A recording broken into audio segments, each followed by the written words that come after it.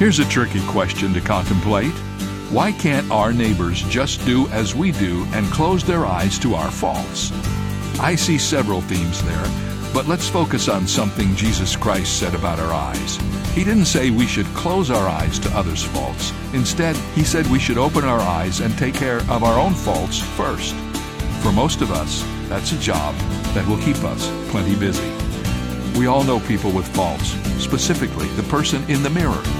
And ask God to open your eyes to your faults before focusing your eyes on others. This is David Jeremiah, encouraging you to get on the road to new life. Discover God's forgiveness for faults on Route 66. Route 66, driving the word home. Log on to Route66Life.com and get your roadmap for life. That's Route66Life.com. Route 66. Start your journey home today.